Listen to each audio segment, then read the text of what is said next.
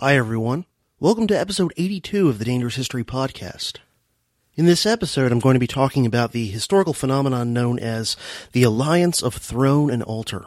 Have no fear, Bill Bupert will be joining me again soon to record our final installment in the History of Irregular Warfare series we've been doing, and that should in fact be the next DHP episode that I'll be releasing after this one. By the way, this episode that I'm about to share with you was recorded Nomad style in the Silver Bullet, i.e.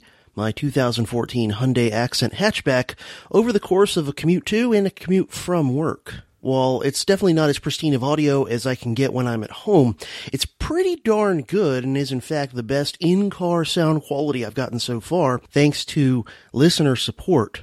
Because of help from listeners like you, I've been able to make some serious upgrades to a lot of my podcasting hardware. Now, I'm recording the intro and the outro to this episode at home, but the rest, the bulk, the meat of the episode is from the Silver Bullet.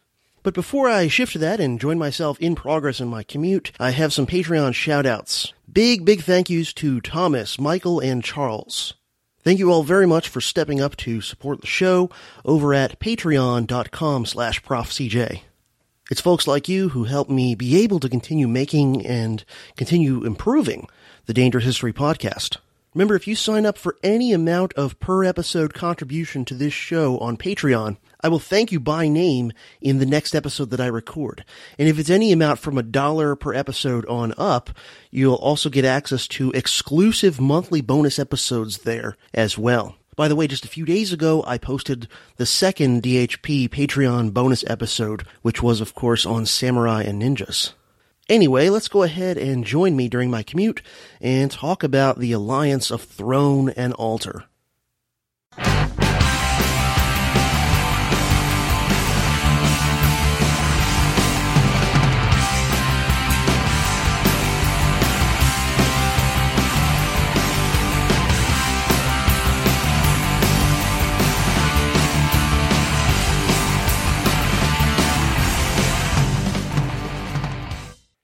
So yeah, I'm recording this in the car, haven't done a mobile guerrilla podcast in a while, and I'm hoping that you will hear a decided improvement in my audio. I mean, recording while you're driving, the audio is never going to be as pristine as it is when you're at home, in a controlled environment where you've got things fairly noise-proofed and whatever. I mean, there's going to be road noise in the background. There's going to be occasional, little things.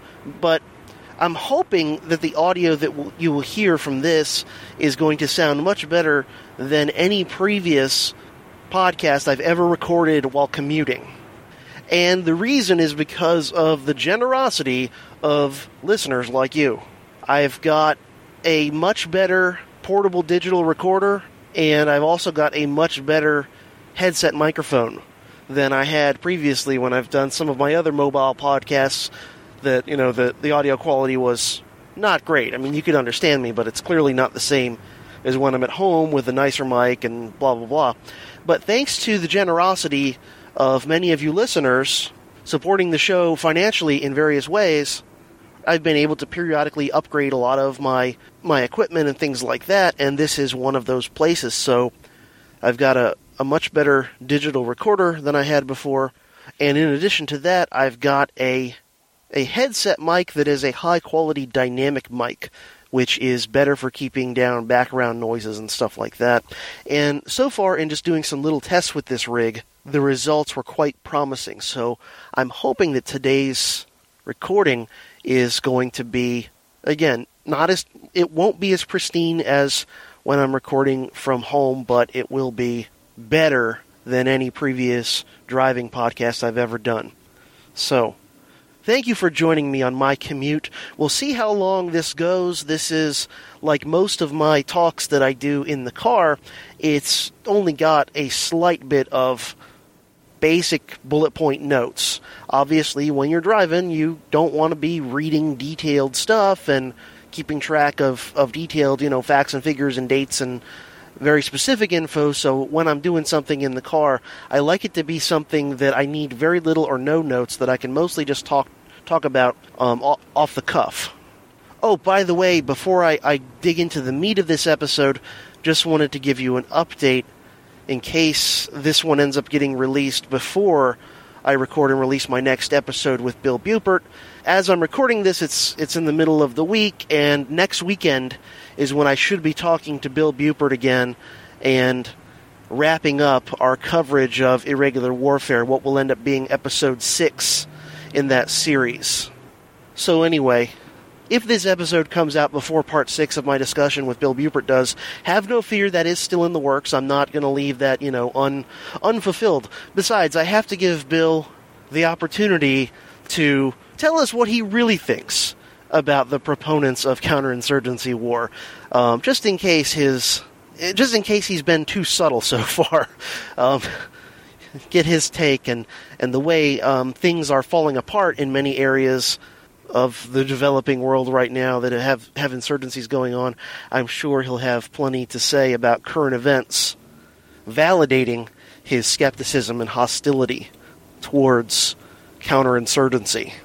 So what I'm going to talk about today is a concept, a phenomenon that you find in history that a lot of people kind of realize it's there instinctively on some level, but they don't always articulate it very clearly. And when you don't articulate something clearly and explain it clearly and kind of really wrap your head around it, a lot of times, even though on some gut level you know it's there, you don't really grasp it, you don't really grasp its significance. And this concept, this phenomenon that I'm going to talk about, is something called the Alliance of Throne and Altar. The Alliance of Throne and Altar. And it's something I know I've mentioned on the show before in various venues. Off the top of my head as I'm driving, I can't remember exactly in which episode or episodes I may have, but I know I must have at some point. It's a very important concept, and I first came across it courtesy of Murray Rothbard. And in particular, I believe where I first encountered it was in his essay, The Anatomy of the State, which is always on my short list of recommended reading.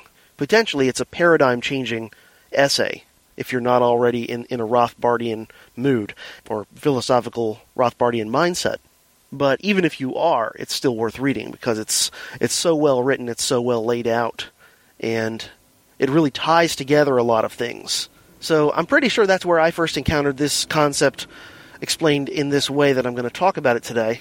Now, I know the basic concept of there being an alliance between throne and altar predates Rothbard by quite a long time, but I think he was the first to really explain it in the manner that I'm going to talk about it today. And I think also that he has got to be one of the first people to really tie it together in a hostile way and really explore all of its implications. So the basic concept of the Alliance of Throne and Altar goes like this. Secular rulers, obviously a major part of what their rule, their ability to tell people what to do and have most people actually listen to them, is based on force, is based on, this guy, either personally in the case of like a small tribe, or in the case of something more like a state, his agents can and will use violence in order to make you comply with what they want you to do or not do. However, that by itself is insufficient in order to have stable, successful, long-term rule with little or no serious challenges to your authority.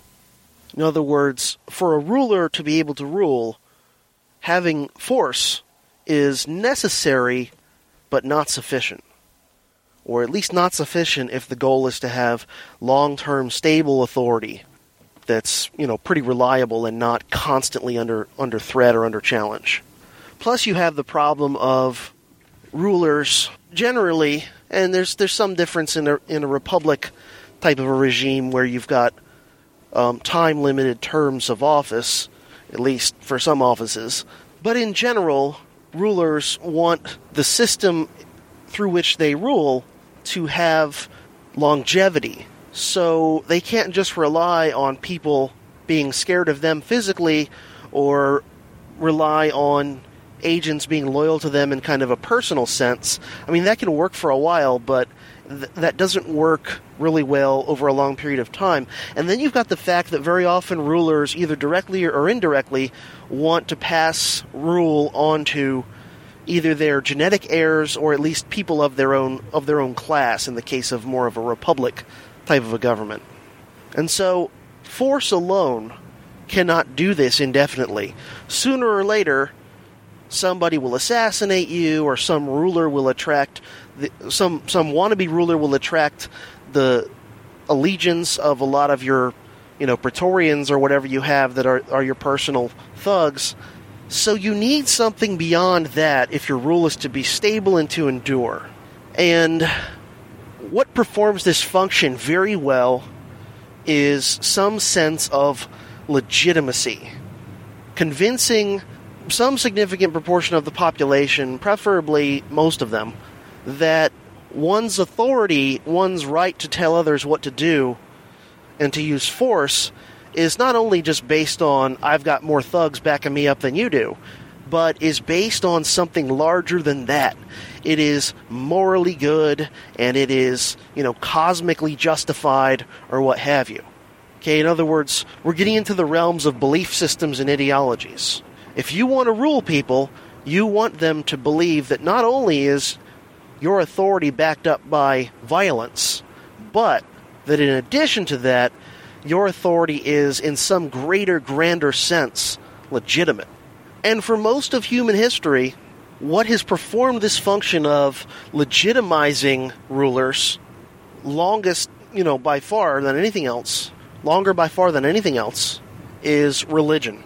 And you can see this, some of the earliest states, which early on were typically city-states, and then later you started to get little empires that were composed of multiple city-states, and, things like the little empire that, it's little by our standards today, it was huge by the standards of political authority back then, the Empire of Sargon that I talked about a while ago in a previous episode. Go back to these earliest states of starting in the Neolithic period and then really coming to fruition in a lot of areas in the Bronze Age, and you find that there's always an extremely tight link between religion, institutional, formal religion, organized religion, as it were, and the political authorities. Now, in many cases, in early human civilizations, you've got just flat-out theocracy, where the priestly class, those who are the highest up in the religious sphere, in the religious organization, are the same guys who are running the political apparatus. For example, to the best of my knowledge, pretty much all of the early city-states in Mesopotamia had this situation in which the priests were also exercising what we would think of as earthly or secular authority, like literally the same individuals. And that can work pretty well, but not always. Not in all cases. It seems like beyond a certain size, that starts to become more problematic. It also seems like, and again, I don't have like a hard evidence proof citation to give you on this, but just kind of the gut instinct impression I get from what I know of this stuff is that one of the reasons that direct theocracies, where literally the priestly class are the secular rulers, are not as common as you might expect in human history, is I think that people get hip to the con quicker. When the priests literally are the rulers, people are perhaps a bit quicker to catch on and say, wait a minute, the same guy, literally the same people that are making the laws and the taxes and collecting the taxes are the same guys who are claiming to have a pipeline to the gods? Really? People are quicker to spot the con, right? Whereas if the two institutions, the two pools of personnel, as it were, the king and his ministers on the one hand, and then the religious authorities on the other, if they are separate, but in very close collusion with each other, that's better, because it appears to the people like these are two separate, distinct things, and yet they support each other, and that seems, I think, in the minds of most people to lend it a greater sense of legitimacy. So, much more common, an alliance of throne and altar is where you have the religious authorities are specific separate people from the secular rulers, but there is close collusion and cooperation for mutually beneficial ends. So while many of the earliest city-states in Mesopotamia were direct theocracies, it doesn't take too many centuries until you start to get situations in which the king or the emperor is not really a part of the clergy, but he has a very close relationship with those who are, and they help each other out. And you see this to a large extent in Egypt as well. In Egypt, the pharaoh is, supposed to be an incarnation of a god and has a pipeline to the various gods and is able to do things like make the Nile perform, behave properly, flood when it's supposed to, but not too much and not too little. But he's not actually, at least my understanding is, and any of you who are expert Egyptologists can correct me, but my understanding is the pharaoh is not, considered or referred to as a priest in the ancient Egyptian religion. He obviously has religious significance, but the priestly class are a separate group of people from him. And similar thing in the case of, the Empire of Sargon, those sort of things. And that becomes more common through most of human history. Now, the religious authorities and the secular authorities, even when they are separate individuals and separate, at least theoretically separate institutions, the reason they often work together so effectively and so well, and that this working alliance can endure for so long, centuries in the case of certain places, is that they've got a mutually beneficial, symbiotic relationship. Each has desires that the other one can fulfill. And so they've got this, I would assume, sometimes explicit and in some cases implicit quid pro quo, sort of gentleman's agreement, right? And it goes like this. The priestly class can provide the secular ruler with legitimacy by claiming that this king or emperor or whatever he's called is divinely ordained, is favored by the gods, is chosen by the gods, has the position he has because of something supernatural.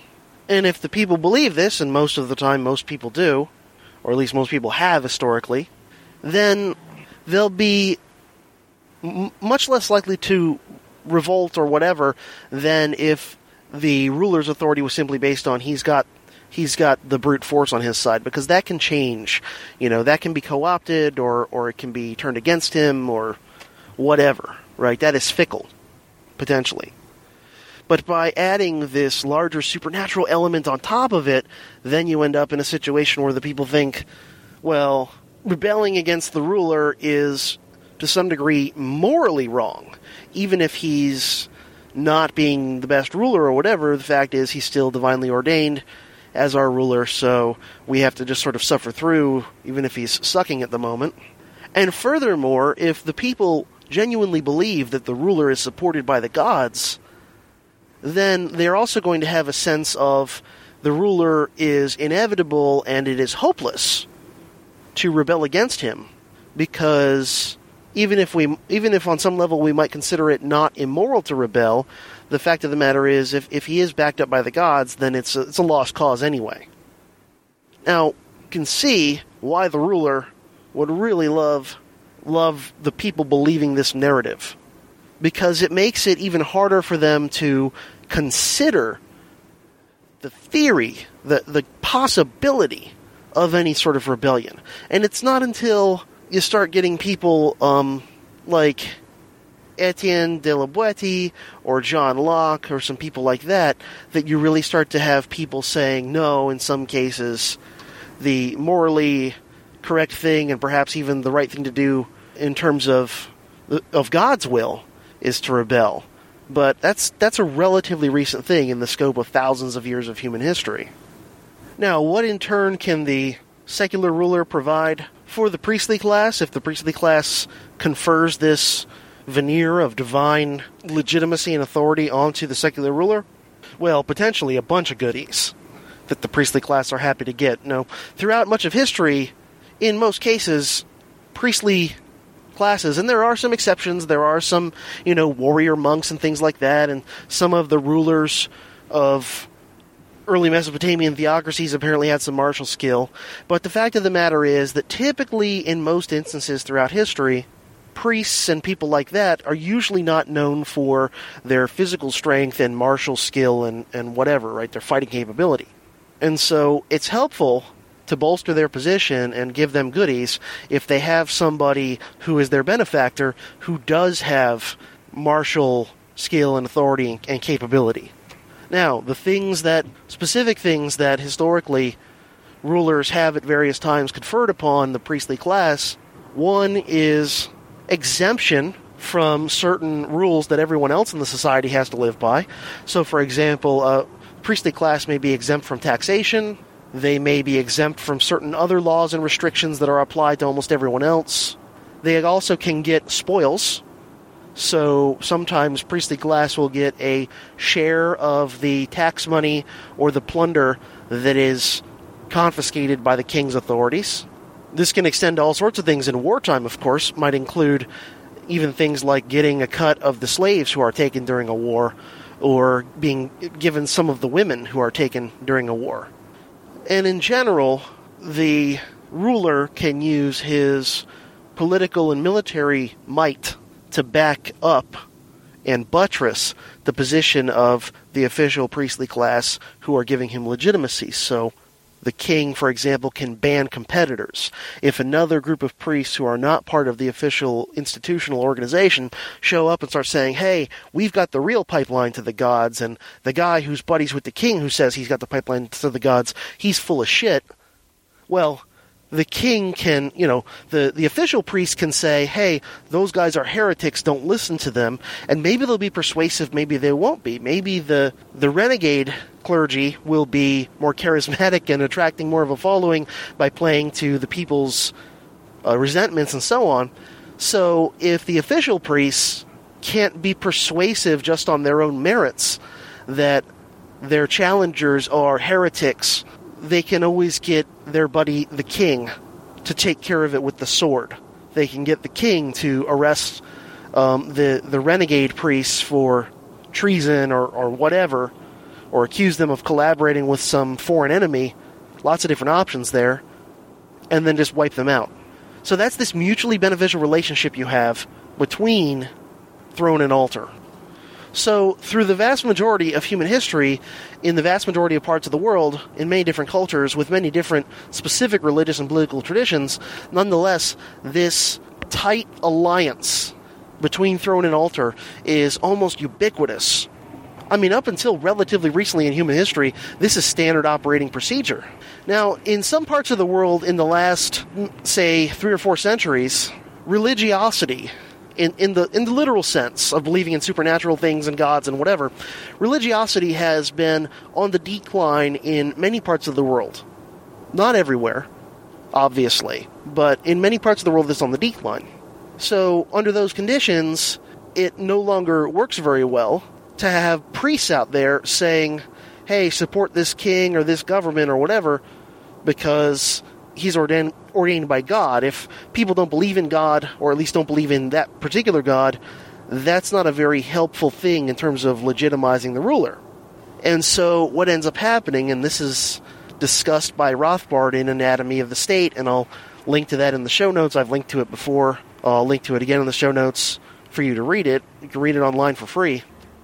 What happens is the political rulers, and it doesn't really particularly matter if we're talking about a monarchy or a republic or some other thing, the political rulers still find that they need some sort of legitimation aside from just having force on their side.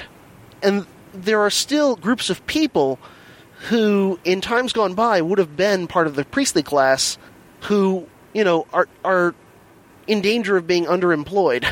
They certainly don't want to do any job that's dangerous or difficult. They want a job where they can live pretty comfortably and not have to be out there in the fields pulling roots or whatever. And yeah, I know there are like low-level orders of monks and things that do hard labor, but I'm talking about the real hierarchy of a religious organization. I'm talking about, I'm not talking about the impoverished monk who's out there working in a vegetable garden for 18 hours a day in his vow of poverty and whatever. I'm talking about the guy who sits on the golden throne surrounded by expensive loot and jewels and things like this, and who is, living pretty freaking comfortably, and his sort of henchmen and upper echelon of cohorts, right?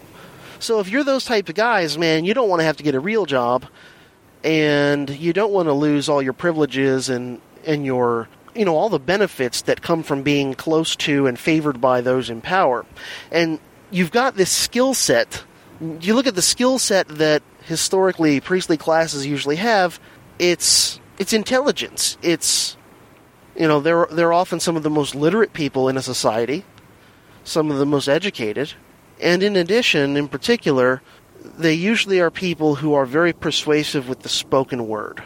But now, if because of things like scientific revolution and so on, people are becoming more and more skeptical about the traditional supernatural ideas, then this class of people who is very verbally adroit and wants to have this privileged position, somebody like that, what they may do is to take that skill set that they have from either having been a religious official or at least from having had an education and training similar to that, and what they'll do is they'll become what in modern times are known as intellectuals. And in particular, what I'm talking about when I talk about intellectuals here and for the rest of this episode as I'm criticizing these people, I'm not talking about everyone who thinks deeply about things and, writes about philosophy and political philosophy and economics and social type stuff. I'm not talking about every individual who is intelligent and writing books and essays about ideas and big concepts.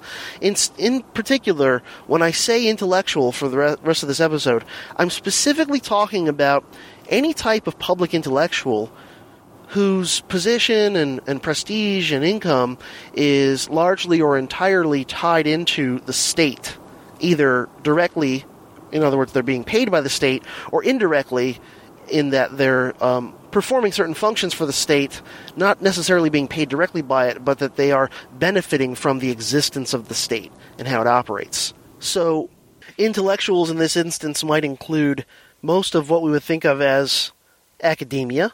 It would include most of, think tank type institutes, the vast majority of which, with a few exceptions, are very tied into the state apparatus, even if they're not directly getting their money from them. It would also include most of the major media. There's a very tight relationship that's not spoken about as much as it deserves to be between big media and the state. Even though, in the United States at least, the media corporations are not literally state institutions, nonetheless, they are very tied into them in a variety of ways. There are, in many instances, regulations, particularly when we're talking about things like television and radio. There are regulations that favor large corporations over small, artificially. And then there's the fact that the state, especially the modern, large, bureaucratic state that is involved in every aspect of life, practically, is able to privilege certain media figures and media companies over others, if they so desire, by only giving interviews and information to groups they like. So in other words, if media company A publishes a story spilling a lot of dirt on the Pentagon, and media company B does not cover that story, even though they had an opportunity to, they turned it down. Guess what? In the future, the Pentagon officials and media people are not going to talk to media company A. That'll be their form of retaliation. And they will give all of the good leads and stories, the stuff that they want published, of course, but still, all the information that they give to the media, they will then give to media company B in this instance. So these people, these quote-unquote intellectuals, in this sense of the word, whether they realize they're doing it or not is not terribly important. It is what it is. It's the phenomenon just translating itself into a situation in which fewer people are religious, at least in the sense that they used to be in ancient times. And so what you have is intellectuals taking the place of the priestly class. Same relationship, right? The rulers, the politicians, they give the intellectuals various perks and privileges and goodies. Might be the form of direct subsidy, might be the form of favorable regulations. Might be in the form of regulations that apply to certain trades. One of them, for example, is the regulations that are applied in terms of requirements for degrees and certificates for certain jobs that are arbitrary, and they protect and assure artificially high standard of living for certain types of intellectuals. Now, as in the case of religious institutions gone by, where there were gradations, where you had, poor priests and monks and things that, were not really living the high life and didn't really experience that much privilege, and then you had the higher levels, the bishops or whatever, that are living very comfortably. So with modern intellectuals, I'm not here to argue that everybody in academia, for example, is really living a comfortable, privileged life. I certainly am not. I make marginally more money than a high school teacher does, but not a whole lot more. And my benefits are a little better, but it's not enormous. Because I've only got a master's degree and I teach at a, fairly small, humble little school. So I'm, I guess, in a way, kind of like the equivalent of a relatively impoverished monk or I don't know, local rural parish priest or something like that. And of course, in my case, I'm not out there actively promoting the state. But when you look at how much money, for example, professors at major, big-time, fancy universities make, it's staggering in some cases. I mean, yeah, they still make a crap load less than the football coach probably does if it's a big football school. But, relative to how hard they work, that's another difference. I teach a crap load of classes every semester, and the fancy people at the big universities, holy crap, they'll take a long sabbatical to go do research in the French Riviera on something, and teach like one class a year and still get full pay, which is much more than my pay anyway. So understand, I'm not saying that every one of the members of one of these classes benefits equally or maybe even on net at all. But you think about it, the people who are professors at huge major universities, if there were not various government arrangements and subsidies and so on for them, would they be likely to actually earn an equivalent standard of living on the free competitive marketplace? Some of them might be able to. Some of them might have knowledge and skills that the free market would reward. Somebody who's teaching engineering at a major university could probably still do fine in a competitive marketplace. They would just be doing a different job, actually being an engineer rather than teaching engineering. But, I'm sure they could do okay. Some of the literature people in academia would perish. Some of them probably could make a living writing books and things that people actually wanted to read. Same thing with historians and economists. Some of them might be able to write things that people would actually want to read voluntarily, but some of them certainly would not. So the intellectual class gets the benefit that the priestly class used to have of getting an artificial boost to many of them in income and standard of living, certain privileges and so on, and in return they confer legitimacy upon the rulers.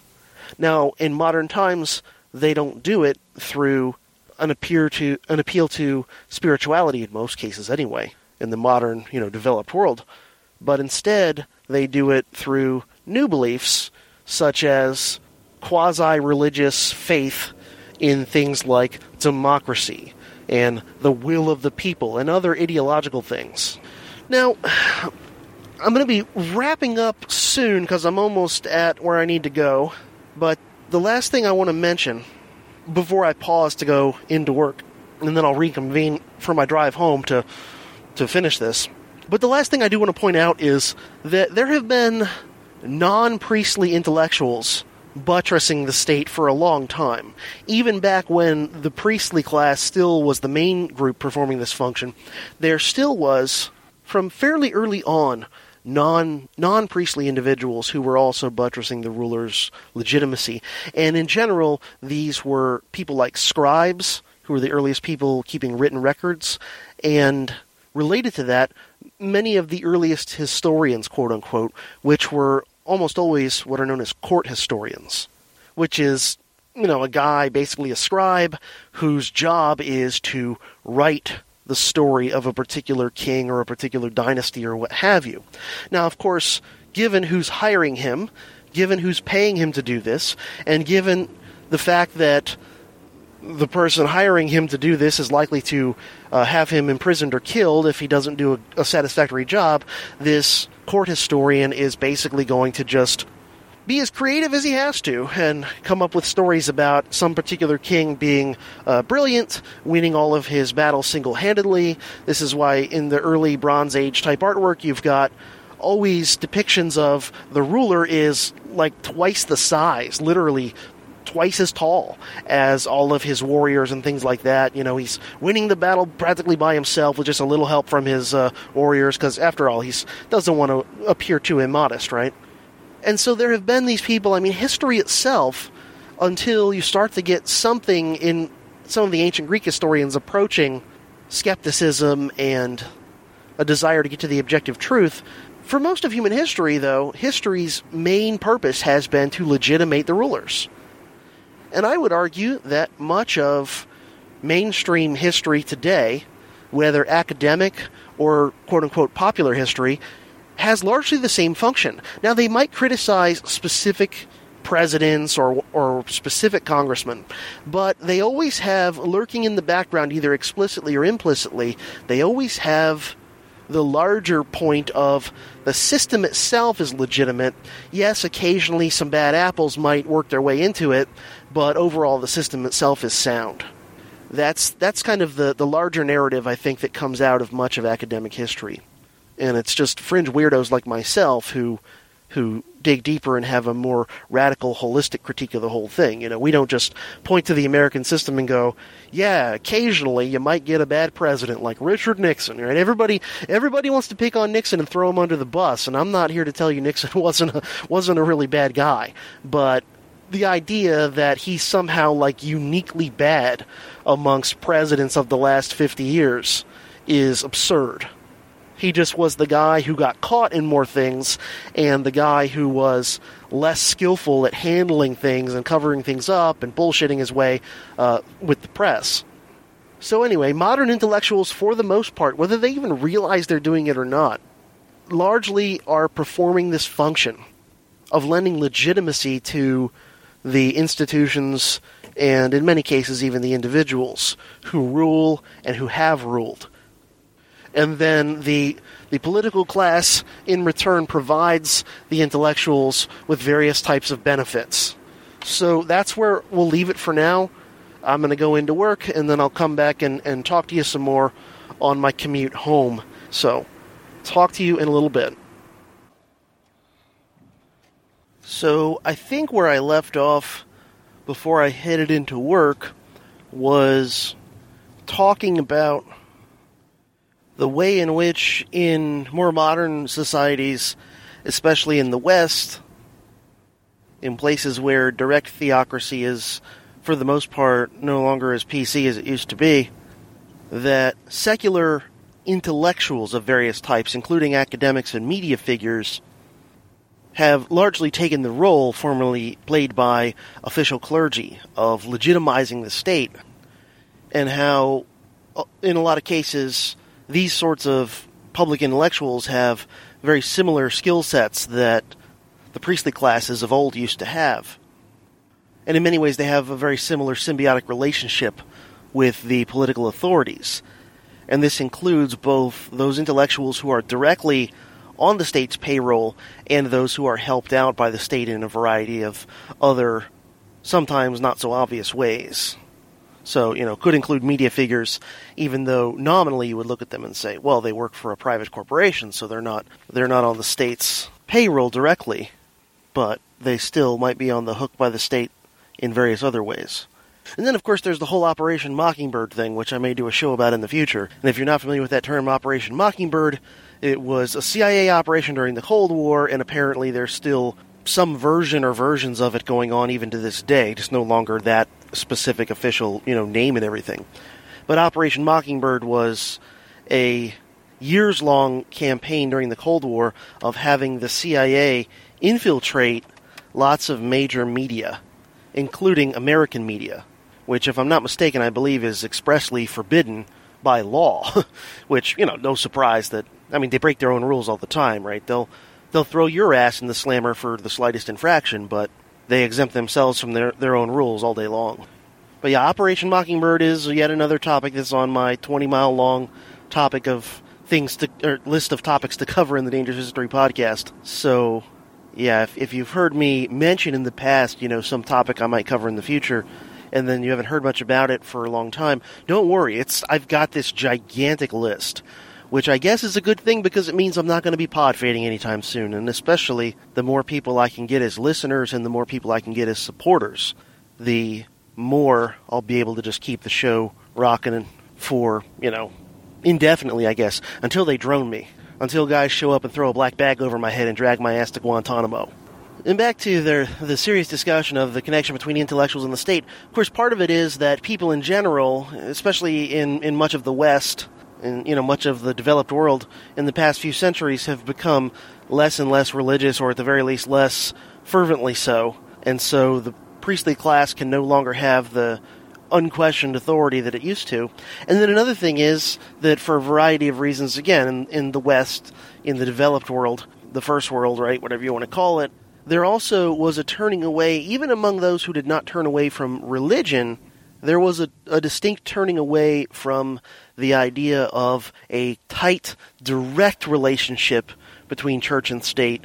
And in part it's because of the experience that Europe had of religious wars during the Reformation and so on. There was more of a move, intellectually and also in practice, against the idea of having direct ties between church and state. Now, lots of European countries still kept this connection, but it became over time less and less blatant and direct and so on. And also in most places, religious toleration and religious freedom began to increase, so even in countries where there was a government-connected church, in many countries in the West, that connection might still remain, but there would be freedom for people to choose and support and attend other denominations and things like that increasingly. So it meant that the church-state bond, while not entirely going away everywhere, became much less powerful than it used to be. And so you add that to people's increasing skepticism of religion or organized religion, or at least becoming more theologically liberal and less rigidly dogmatic in a lot of cases. And this is what makes it look much more lucrative and beneficial to become a public intellectual than to become a member of the clergy class. Now, not that they don't still, in the U.S. and probably I'm sure in other countries, still get perks, tax-exempt status and various other things, right? But the point is, it's not what it used to be. So you've increasingly got this new priestly class who are secular public intellectuals, and whereas in times gone by, the state would often justify itself as being God's agent on earth and carrying out God's will, well, now that they're no longer doing that in as many places, they've come to rely more and more on other mythologies. And so in a way, you could almost see this transition from where the state was God's agent on earth to increasingly like the state is some sort of God, even though it's not explicitly called that, but it is seen as something that is and ought to be all-powerful. It is and ought to be all-knowing, right? We see this with things like the NSA and all of the surveillance. All-powerful, there should be nothing exempt from its ability to regulate, control, tax, ban, subsidize, whatever. So the modern state has, or at least tries to have, some of the most important characteristics of gods of the past, particularly gods found in monotheistic religions. The omnipotence and the omniscience, right? I mean, used to be only God would know if you were doing something bad and doing it, secretly, stealthily, and only God would then be able to punish you, whether throw a lightning bolt at you in this life or set something up for you in the afterlife. Well, now you've got a case wherein the state can monitor almost everything you do and then drone your ass. Now, so far, weaponized drones, to my knowledge at least, have not been used inside the United States, but they have been used abroad in a bunch of countries, none of which the United States had declared war on. And as I'm sure most of you know, there have been several cases where the targets of killer drones were actually U.S. citizens. And, these were not accidents or collateral damage that, some U.S. citizen was standing next to Al-Qaeda's top guy. It was these U.S. citizens were specifically targeted and killed. So what I'm saying is look at the trend, right? We already have virtually total surveillance, at least of electronic things, and that's so much of what life and commerce and social life are today. We've already got the weaponized drones. We've already got them being used extremely freely. By the way, as I tweeted the other day, and this tweet got a decent amount of favorites and retweets, if the goal is to minimize innocent deaths, we would do far more if we banned the president from ordering drone strikes than if we did something like banning magazines for weapons that hold more than 10 rounds. So we've got this trend where drones are constantly on the uptick, and with fewer and fewer restrictions. I ask you, how long is it until drones are being used even inside the United States? And maybe at that point the American people might actually give a flying fuck and start to ask questions about this whole thing, because so far, as long as they're blowing up brown people on the other side of the planet, only a few radical weirdos like me seem to even give a shit or see this as a disturbing trend. But can you imagine once they start blowing up people that are actually in America, some of whom may not be brown, people might get upset, but guess what, folks? By then, it's pretty damn late in the game. As H.L. Mencken put it, and I may not be getting the quote exactly because I'm driving and don't have it in front of me, but H.L. Mencken once wrote something along the lines of, the trouble with defending freedom is that one spends most of one's time defending the rights of scoundrels, because it is against scoundrels that oppression is first aimed, and oppression must be stopped right away if it is to be stopped at all. And I think I'm almost word for word there. So yeah, I'm sure some of these people that are getting targeted by drones are in fact terrorists, but the point is, you keep establishing this precedent of the state can kill whoever it wants without any even pretense of due process, let's be honest, with increasingly fewer and fewer restrictions, and little to no regard for collateral damage, innocent lives, and so on.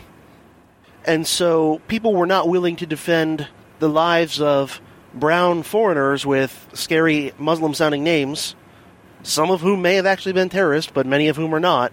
The American people were not willing to stand up over that stuff, and so the oppression was not stopped at the beginning when it was targeting quote-unquote scoundrels, meaning, in this instance, some people who maybe are literally scoundrels, but some people who are just outside of the sphere of people that most Americans give a crap about. And so there you go. Now, think about it. That means the modern state is getting closer and closer to being all-knowing and all-powerful. So, in a way, in an almost literal way, many of these modern public secular intellectuals who are legitimizers of the state are, in fact, like the priestly class of the god of the state. And like I think I mentioned in the first part of this during my commute to work, there are now dogmas and beliefs and ideologies regarding the state and its legitimacy that are so similar as to be almost identical to religious dogmas and beliefs. So in place of the will of God, we have the will of the people. In the place of the divine right of kings, we have majority rule. All these sorts of things. And we even have rituals.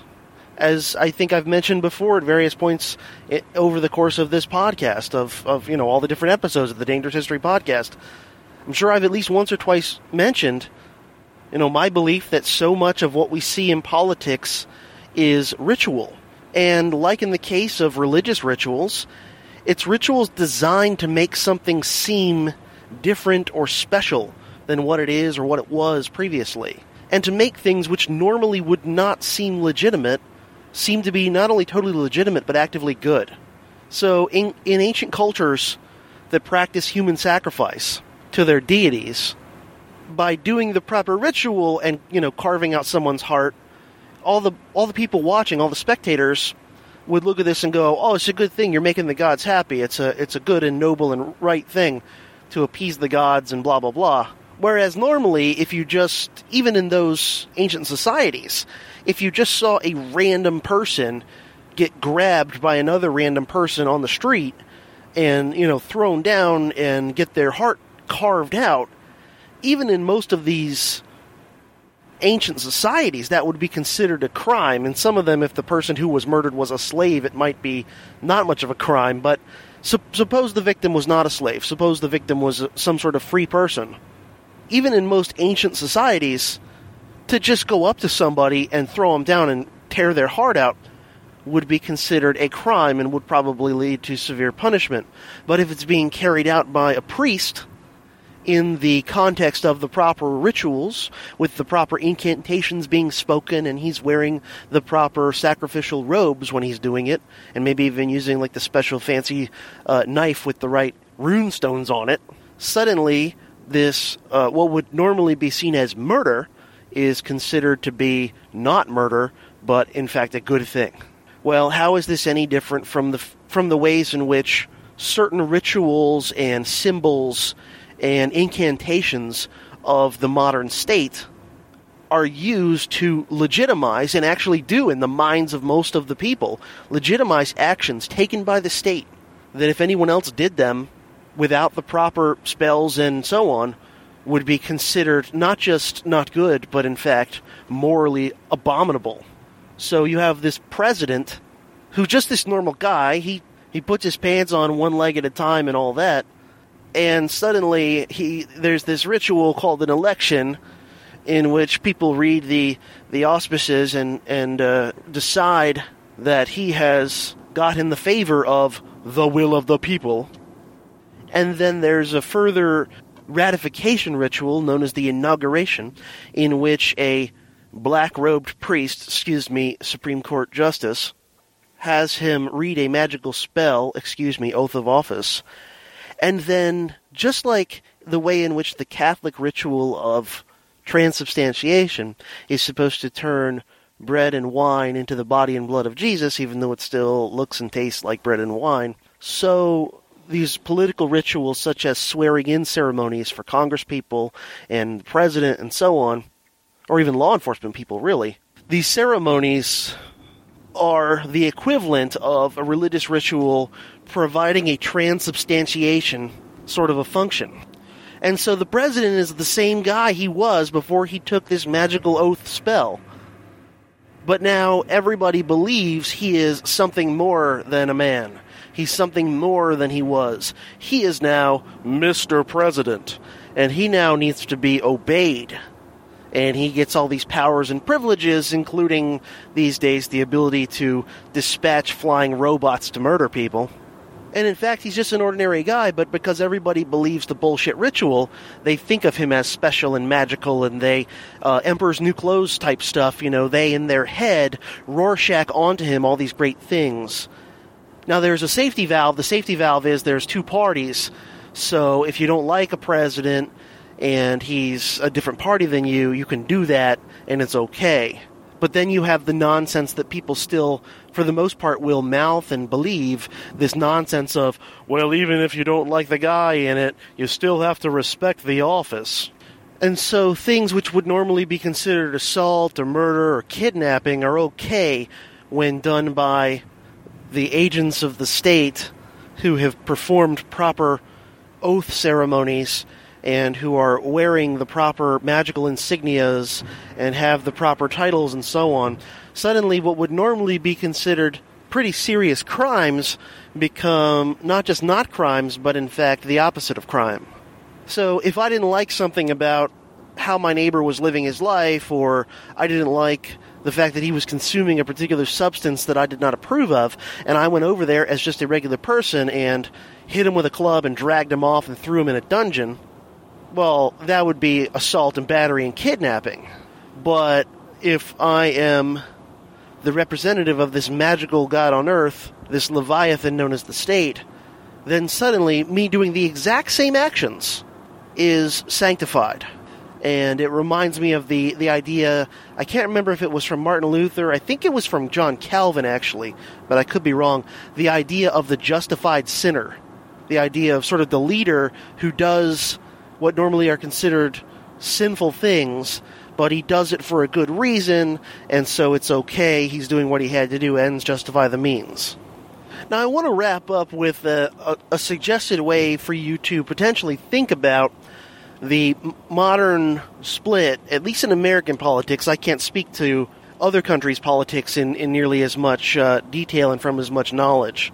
But the current split in the United States in mainstream politics between standard liberals and standard conservatives, thinking about it in light of all this throne and altar stuff, it appears to me that one way one could see the liberal versus conservative split is it is a dispute over whether the state should be more allied to secular intellectuals, as it has been in America for at least about the last 100 years, really since the Progressive era.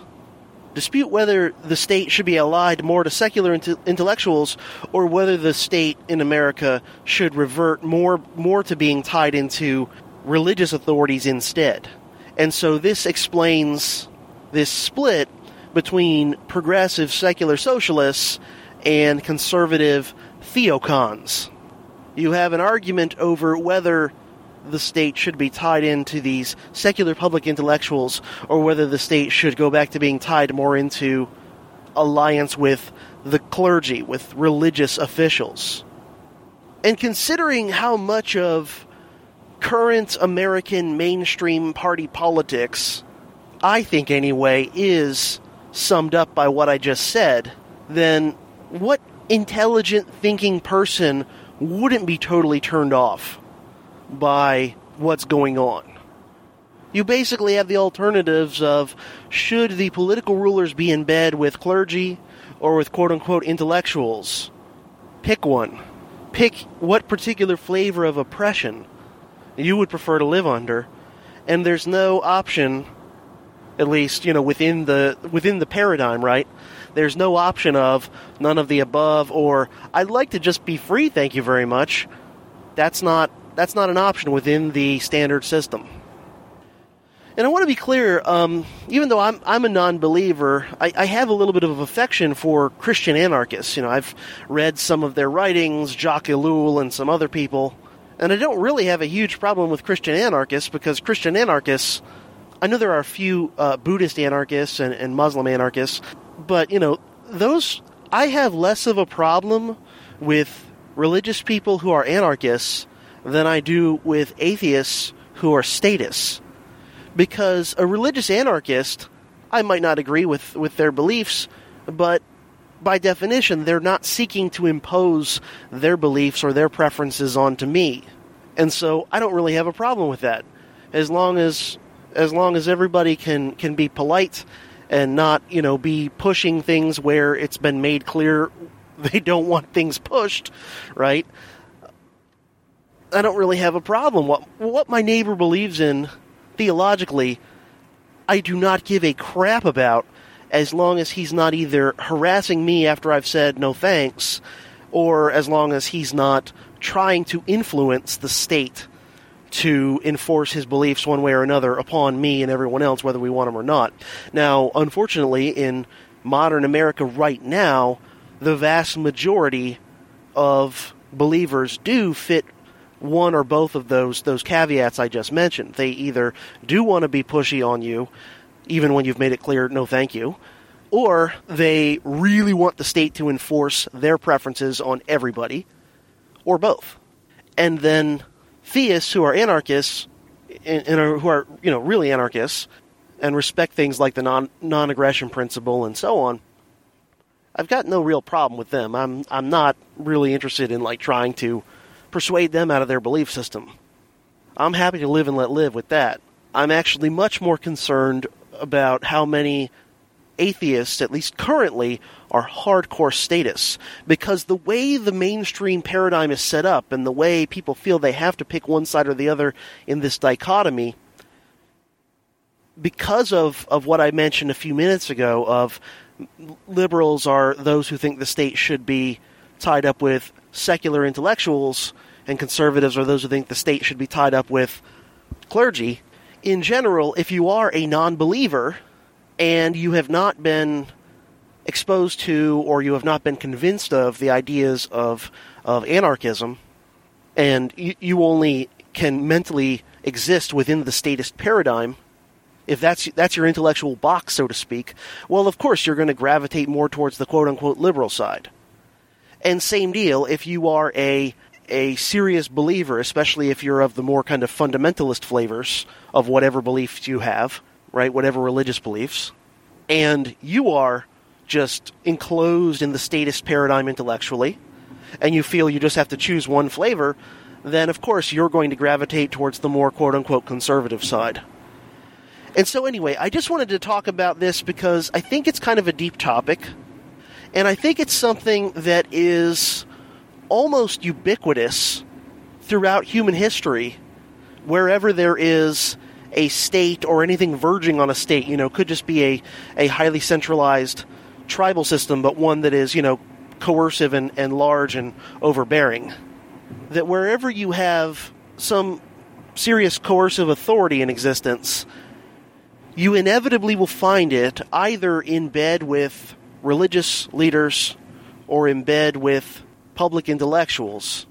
And by in bed with, again, I mean having this cozy symbiotic relationship of ruler provides goodies and privileges, and the clergy or intellectuals provide legitimacy.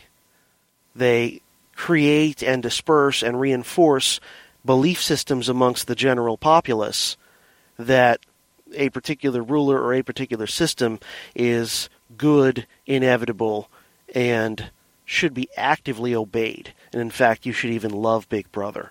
So, thank you for joining me on these commutes. I hope you found my discussion here worthwhile, and I hope you found it thought-provoking on some level. Thank you for listening to the Dangerous History Podcast. Make sure to check out my website, profcj.org. That's profcj.org, to find the show notes for this and every other Dangerous History Podcast episode. While there, you can also email subscribe to the website over on the right-hand side. You'll see a place to enter your email address, and if you sign up there, you'll simply get an email alert every time I post something new to my website. I promise you won't get any junk or spam or anything like that from me. For any correspondence, please feel free to email me at the email address profcj@profcj.org. You can also connect with and follow me and the show on Facebook and on Twitter, and you can subscribe to the podcast in a variety of ways, including iTunes and Stitcher. If you like the show, there are multiple ways you can help it out. One simply is to spread the word about it any way you have available to you, whether it's social media, online discussion postings, word of mouth, or whatever, to people that you think might like the show. Also, please consider leaving a review or a rating in venues such as iTunes or Stitcher. There are also multiple ways you can help out the show financially. One is to go to patreon.com/profcj. That's patreon.com/profcj. And sign up to support the show on a per-episode basis. If you do that, for any amount, I will thank you by name in the next episode that I record. And if you've signed up for at least $1 per episode, you'll have access to special monthly bonus episodes via Patreon that are available no place else. You can also visit profcj.org/donate to donate to the show via PayPal or Bitcoin. And you can also help the show out financially by doing your Amazon shopping after first going through any of the affiliate links found on my website. And if you do that, I will get a small commission from Amazon at no cost to you. So thanks again for listening to the Dangerous History Podcast. This has been Prof. CJ, helping you learn the past so you can understand the present and prepare for the future.